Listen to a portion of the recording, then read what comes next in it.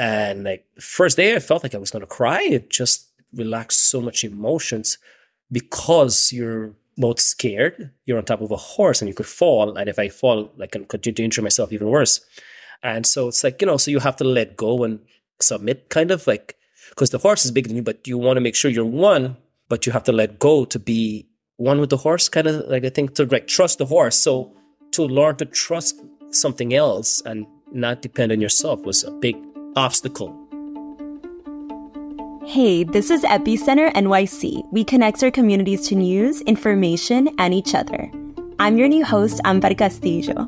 Born in Brooklyn, raised in Queens, I've worked everywhere from Ecuador to Utah, DC to India, and I'm just happy to be back in my hometown, helping tell even more vibrant, important stories. Nestled in Forest Hills and Howard Beach, GallopNYC stands as one of the last equestrian havens in the city. And despite pressures of inflation, real estate development, and potential city budget cuts, the organization continues to thrive through dedicated ridership and innovative community outreach. Their work isn't just about horseback riding. It encompasses a holistic approach to therapy, including grooming and connecting with the horses. It's an approach that's especially effective for diverse groups, including veterans, seniors, and individuals with disabilities or neurodivergent conditions. Today, Richmond Hill resident Jaipal Singh shares his personal journey with GallopNYC. After joining their free veterans program, he discovered the therapeutic benefits of horseback riding in managing anxiety and learning to trust. I go to the VA in Manhattan, and there's in our group, somebody mentioned it that they had this program. So I applied, I can't remember, maybe a year or a year and a half or 2 years ago or a while ago. Someone as in one of your buddies? Someone, yes, from our group, yes, from our, one of our, another veteran. Okay. And they mentioned about GallopNYC, and I was like, that sounds wonderful. And, I also heard people talk about not specifically GallopNYC, but the feeling of when you work with a horse and how it's a great relaxation, helps with PTSD, it helps with traumatic experiences. And because of that, I was like, let me give it a try. I'm on my journey to get better. I'm willing to take whatever, we try different aspects to see what will best help me. So I said, let me do it. And that's how I found out about it. I applied and they finally reached out to me. I was like, oh, great. And then they called me. I will tell you exactly when was the first day. My first day was actually September 19th. In August is when they emailed me that, okay, yes, they have an opening, if you want to come in to ride the horse. And I said, of course. How did you feel, or do you remember what you were thinking when you got that email? I was like, do I really want to do this? I was nervous, because it's not something I'm accustomed to and I don't know what's expected. So when you don't know what's expected, it's easy to avoid. So part of my therapy is to deal with avoidance. Avoidance is whether it's crowds, people, or whatever. So part of me didn't want to do it. It was like, what am I going to go do that for? What is it going to solve? And then I pushed through that and I said, okay, yes, I'll do it. And because, just by saying yes and getting out of your comfort zone, you get to experience a lot of wonderful things. So then I came, and the first day I had a wonderful experience. Ellie, she is the one who was doing the training. She's not here. She was normally the one, but she is just the most phenomenal trainer, relaxer, because she talks you through a walking meditation. A walking meditation? Yes. So you're on the horse. This is day one. Wow. And while you're on the horse, she tells you, to breathe. And it relaxes you, because I'm already tense to being on a larger animal, to deal with an animal that can hurt you. And then you're like, okay, and like your shoulders are clenched and your jaw's tight. Okay, I'm not going to fall off. I'm holding you. And then, she does the walking around. Okay, so breathe, relax shoulders, be calm. And the first day I felt like I was going to cry. It just relaxed so much emotions because you're both scared. You're on top of a horse and you could fall. And if I fall, I can continue to injure myself even worse.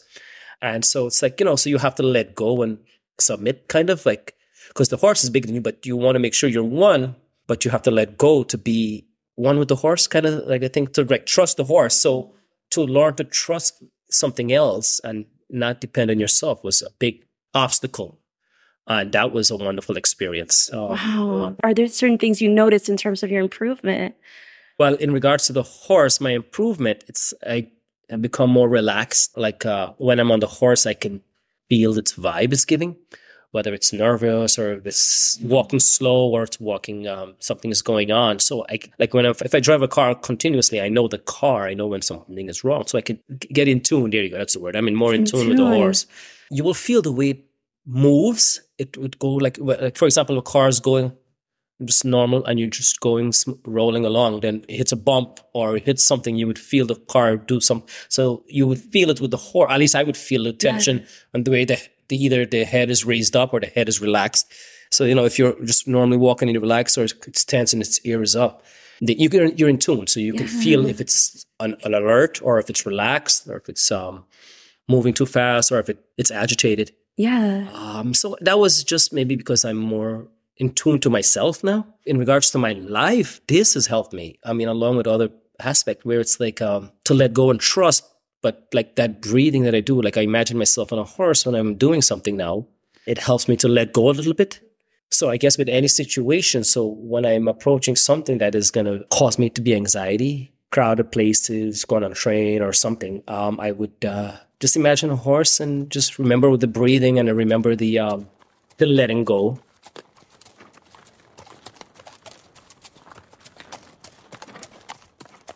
Are there certain breathing techniques that you learned here? Well, here it's just breathing in, breathing out, and then let the shoulder relax, let the elbow relax, let the chin relax. So just the walking around with the horse and remembering to relax. Remember as she's walking you through, breathe in, relax your shoulders. So you're not tense. Okay, the horse is not going to hurt me. And you keep going, okay, the horse is listening to me, okay. I don't feel like, okay, the horse is going to kick me up, okay. So you start relaxing your legs, relaxing your torso a little bit, Now you're slowly walking and you're looking for any alertness, okay, it's not moving, okay. So you keep going. So by the time you go around the 5th time, 10th time, you're like, okay, I'm a little more calm and relaxed. And so the 2nd time, you start off, like, for example, like an 80 of nervousness. And by the time you work it out, okay, the horse didn't do anything. Everything worked out safe. I'm safe. You leave in a more comfort zone, you bring it down to a 40. Do you remember what kinds of exercise that you did when you were first getting to know the horse? Were there like kind of horse bonding activities, or is it just about like getting experience like on them and then you? I think it was just the, so the horse bonding, I would more equate it to the walking meditation. When you relax, the horse relax. This is the way she explained to me. When you're tense, the horse is tense. So by letting go and breathing and relaxing the body, the horse is relaxed. When you're tense, the horse is tense. When you let go, the horse can move more freely, calmly, and not be nervous. You seem so introspective in the way that you use words and the way that you know yourself. Is this something that it's come about recently here or that you've been working on your own? This has been 12 years in the making. I've been going to, I guess, the VA hospital, and I have a wonderful, I guess they call them therapists. We do group therapy and getting to know yourself. That's why I've learned the importance of word and expressing yourself versus anger and reacting. So it's been 12 years in the making. I'm trying my best to nurture it. Besides tension, do you notice anything other changes in your body since you've been riding here? Relaxed, just more calmness, more relaxed. I feel like a little clarity, I just came off. I feel relaxed, and that's when I can be myself a little bit versus hey, I have time now, because even if I had time, I normally wouldn't be interactive. Do you have any goals? Like when you were just talking about, like they might put you on this other horse where it's not as relaxed, or maybe challenges you a bit more. Is there like a certain I'm excited. challenge that I'm excited. I welcome a challenge, and no, I do. I like it because it gets to see how far I can go. Because the hardest part for me was just getting here on day one. Once I accomplished that, like for you, maybe just coming here, and then once you meet the first person, that was the hardest part. Okay, now now I can breathe. Okay, I got something. So the hardest part was getting here, and then what got you here? Not wanting to be my old self, not wanting to go through that negative spiral or that downward spiral, or willing to take more things into my toolbox, as they say. That's really what got me out of it. Take more stuff in my toolbox for healing. And it got easier each time you came. Like then it just Oh my God, of course. By now I'm like I look forward to it because I'm excited to to see the trainer, see the staff, to ride the horse, and just meet people and go from there. Yeah. What's still a challenge? Is there a certain challenging part to this still? The challenging part would be learning to let go every time you get on the horse. That was the challenging part. Every time you go on the horse, to remember to let go. So that's an ongoing like that. That's every time you hop on, because you're coming tense. You're coming with all your frustration from the morning, the week, and then you come on the horse, and now you're remembering to let go, breathe, and let go, because the horse is going to feel the tension. I don't want to spook the horse. I don't want anything to happen, and that's the constant thing to learning to be conscious of yourself. Yeah. Trust the horse, breathe, and just let the body relax.